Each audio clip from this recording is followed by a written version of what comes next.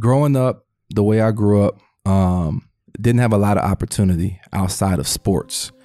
And, I was an anomaly.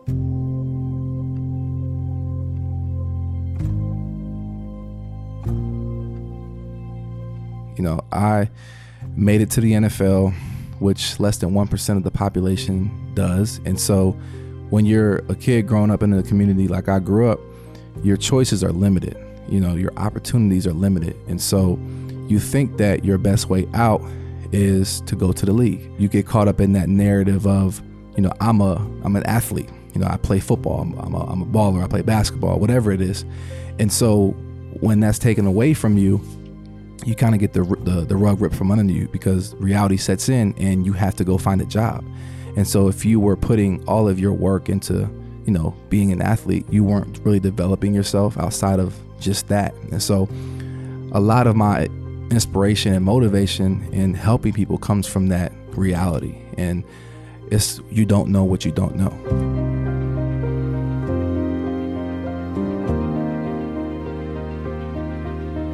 For a competitor, your body is your vehicle for success. It lifts you to new heights and propels you to achieve things others can only marvel at.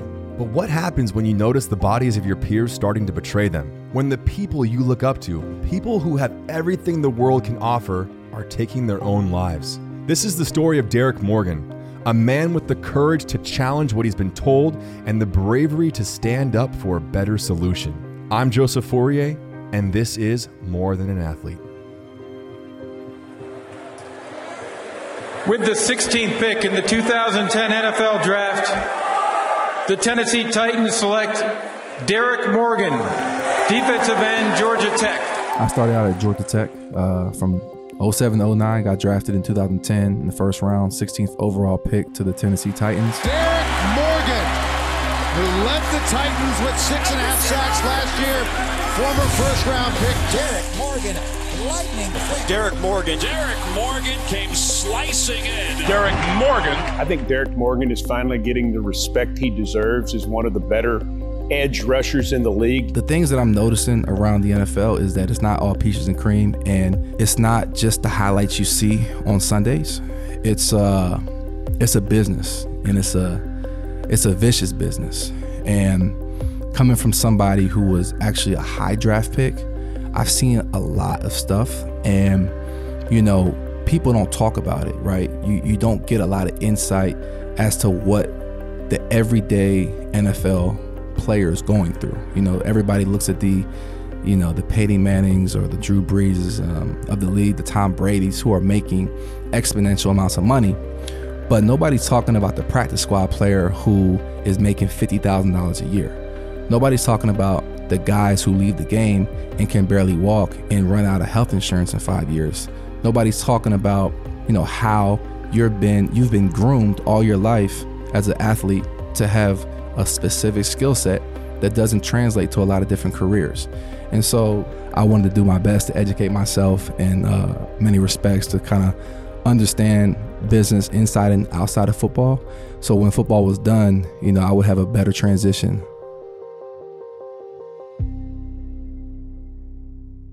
I started paying attention to the news back in 2014, where you were hearing all the horror stories around CTE, traumatic brain injury. Researchers from the Boston University School of Medicine and the VA Boston healthcare system looked at the brains of 202 former football players and found evidence of the brain disease CTE in all but one. Players, retired and active, killing themselves.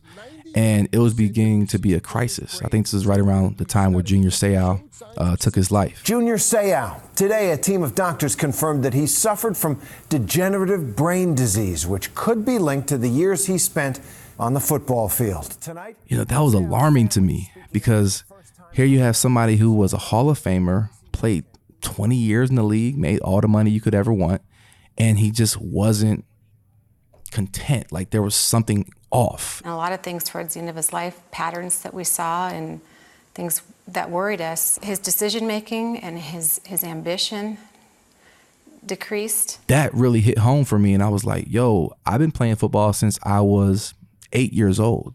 I've been banging heads every day or every football season for about 20 years. And so what am I going to look like at 40? Am I going to be addicted to painkillers and thinking about taking my life? Like, that's scary. I have 2 kids. And so that kind of sparked my interest in finding ways to be proactive about that. And one of the things I came across was cannabis. This was around the time there was a documentary called Weed, I think, on CNN. And there was this little girl who suffered from epilepsy seizures, and it was about to kill her. They were ready to say goodbye. The epileptic seizures started when Charlotte was just a baby and grew more violent, more frequent. It's okay, honey. Mommy's here. They were introduced to something called CBD oil, more specifically. And as soon as she was administered the oil, it eradicated her seizures by 95%. It's been amazing to hear her talking with me and interacting. It's I can't even put into words what that means to me. That stood out to me, and I was like, wow, like, what is this? Why have I never heard about this? So I started digging, started researching. I looked up CBD online, and I kept coming across this patent that the government had on CBD oil for traumatic brain injuries. The U.S. government has a patent on CBD oil for treating traumatic brain injury. And I was like, this is blowing my mind. Like, why is this federally illegal? Why is it a Schedule I drug? I didn't understand it. So I started asking a lot of questions. Like, that's just my nature. I ask a lot of questions. And so I started to discover that this drug had been criminalized over the last couple of decades. And primarily the only people that were getting hurt were people of color and poor people. And so when you had this criminalization of drugs and cannabis, it became stigmatized, right? So the conversation got away from the medical applications for it, and it all revolved around, oh, this is a gateway drug. This hinders brain growth and all these negative aspects of it. It was the propaganda around it, right? And so when you kind of push that to the side and get to the core of what the cannabis plant is, it's a healing plant on many different levels. And specifically for people like me who run into people for a living, like, this is something that could definitely help me. And so I became a huge advocate for it. Coming out as I did publicly in support of it, I was like, look, this doesn't need to be kept secret anymore. More people need to know about this. It's a shame that people don't, because even outside of football, like, there are families who are suffering right now who could be helped by this plant, but just because of jurisdiction and regulations, they can't help their kids. And so that to me is an injustice on so many levels, and it really, struck my passion about it. And you're seeing, this is back in 2015, right? It's 2019. You're seeing the conversation change. About 2 years ago, I was consulting with a nutritionist, and every offseason I take it upon myself to try to find ways to get better. And one of those things that kept popping up was diet, and specifically a plant-based diet. And I'm like, there's no way I'm eating salads every day, eating bird food. I'm gonna, wither up and die. I'm gonna have a protein deficiency, and I can't play professional football. And so I was challenging my nutritionist. She's like, just try it. Here's a research article I like to read. And she's like, here, check this out. And how does it relate to performance and being an athlete? And so slowly but surely, I started to open my eyes and kind of like, let my guard down. And I started cutting out red meat, poultry, dairy, which was a big difference, and then seafood. And so over that transition, I started to notice a lot of different benefits. The first thing was a huge reduction in inflammation. So what that means is when you go to the gym, you tear muscle, microfibers of your muscle, and you have to recover. Your body sends an inflammation signal, and once that inflammation is gone, you can go back and train. So in professional athletes, it's all about how much you can train in an intelligent way, right? You don't want to overtrain. So when I found out that my inflammation was down, I felt great, I could train harder. And so, I was making gains, and I started to sleep better, and I started thinking better. But I think my diet had a lot to do with that. My wife is a Le Cordon Bleu trained chef. She was taught to cook in a traditional way with butter and meat. And so, you know, when I told my wife I wanted to be plant-based, she had to unlearn and then relearn how to be a chef. I call her a transitional plant-based chef because if somebody's curious about the diet, she'll make any meal you want and she'll just change the ingredients to plant-based ingredients. So whether it's a mac and cheese, a burger, a meatloaf, a gumbo, she has the talent and the ability to make that meal, which is very comparable, if not better, but just with better ingredients. And so that really opens the door and opens the conversation for people who are curious about it, which is why she's so special in what she does.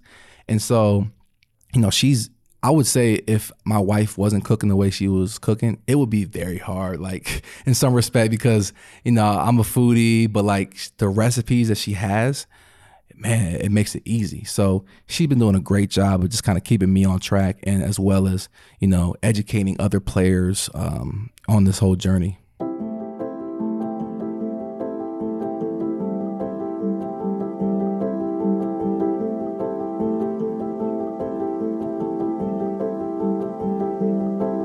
I think having this platform is a blessing, and you know, your platform is only as good as what you do with it.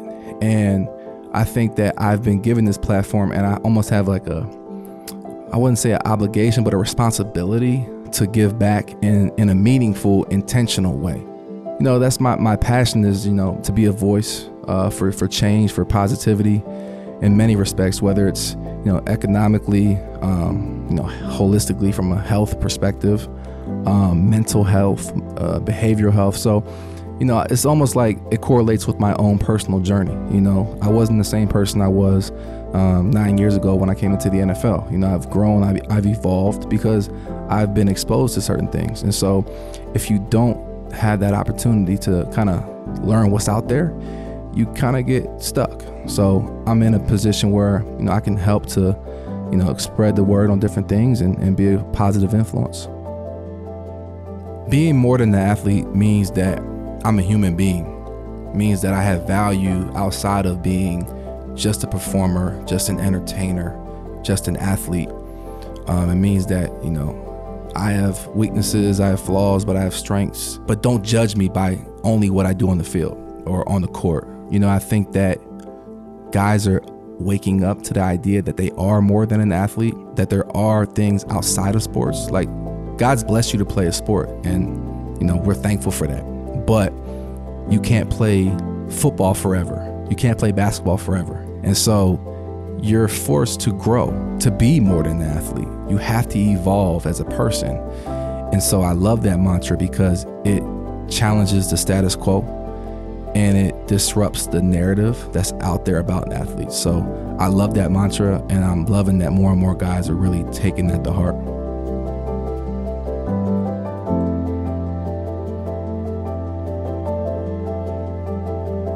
I'm Derek Morgan, and I am passionate. I am a creator. I am a mentor. I'm a father. I am a husband. I am a student. I am an advocate. I am a filmmaker. I am a human being. I am more than an athlete. WRTS is produced by John Fontanelli. Our editor is Chris Wotherspoon. Our production assistant is Logan Castrodale. Additional production support by Matt Perret, Lauren Jones, Cody Moore, and Uninterrupted's Athlete Relations team. Our executive producer is TD St. Matthew Daniel. I'm Joseph Fourier, and this is WRTS. We run this station.